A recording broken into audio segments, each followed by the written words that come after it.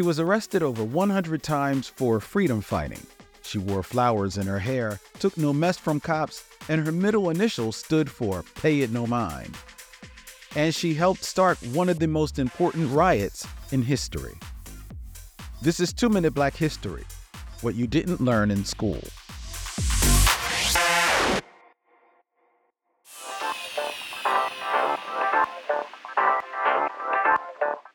Around 3 a.m. on June 28, 1969, the New York Police Department burst into a booming club and began frisking, searching, and sexually harassing patrons.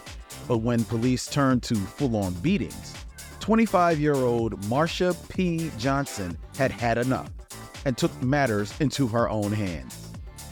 Some say she hurled a brick at police, shattering one of Stonewall Inn's windows.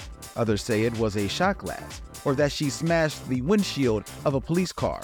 Whatever it was, a riot was in full swing.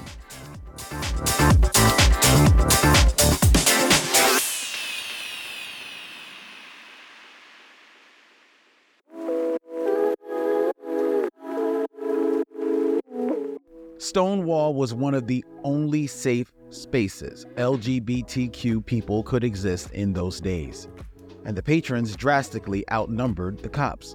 They threw bottles, rocks, and anything else they could find. The riot lasted 5 days with thousands of protesters. And Johnson? She called for social and economic justice, housed homeless youth shunned by their families, and advocated for HIV/AIDS patients. She did all this while being impoverished herself and being arrested over 100 times.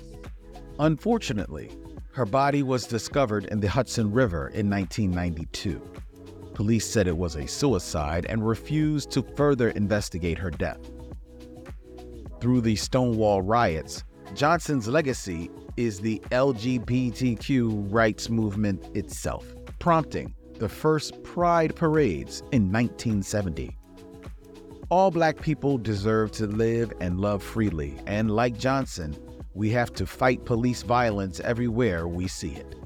In order to move towards the future, you've got to look to the past.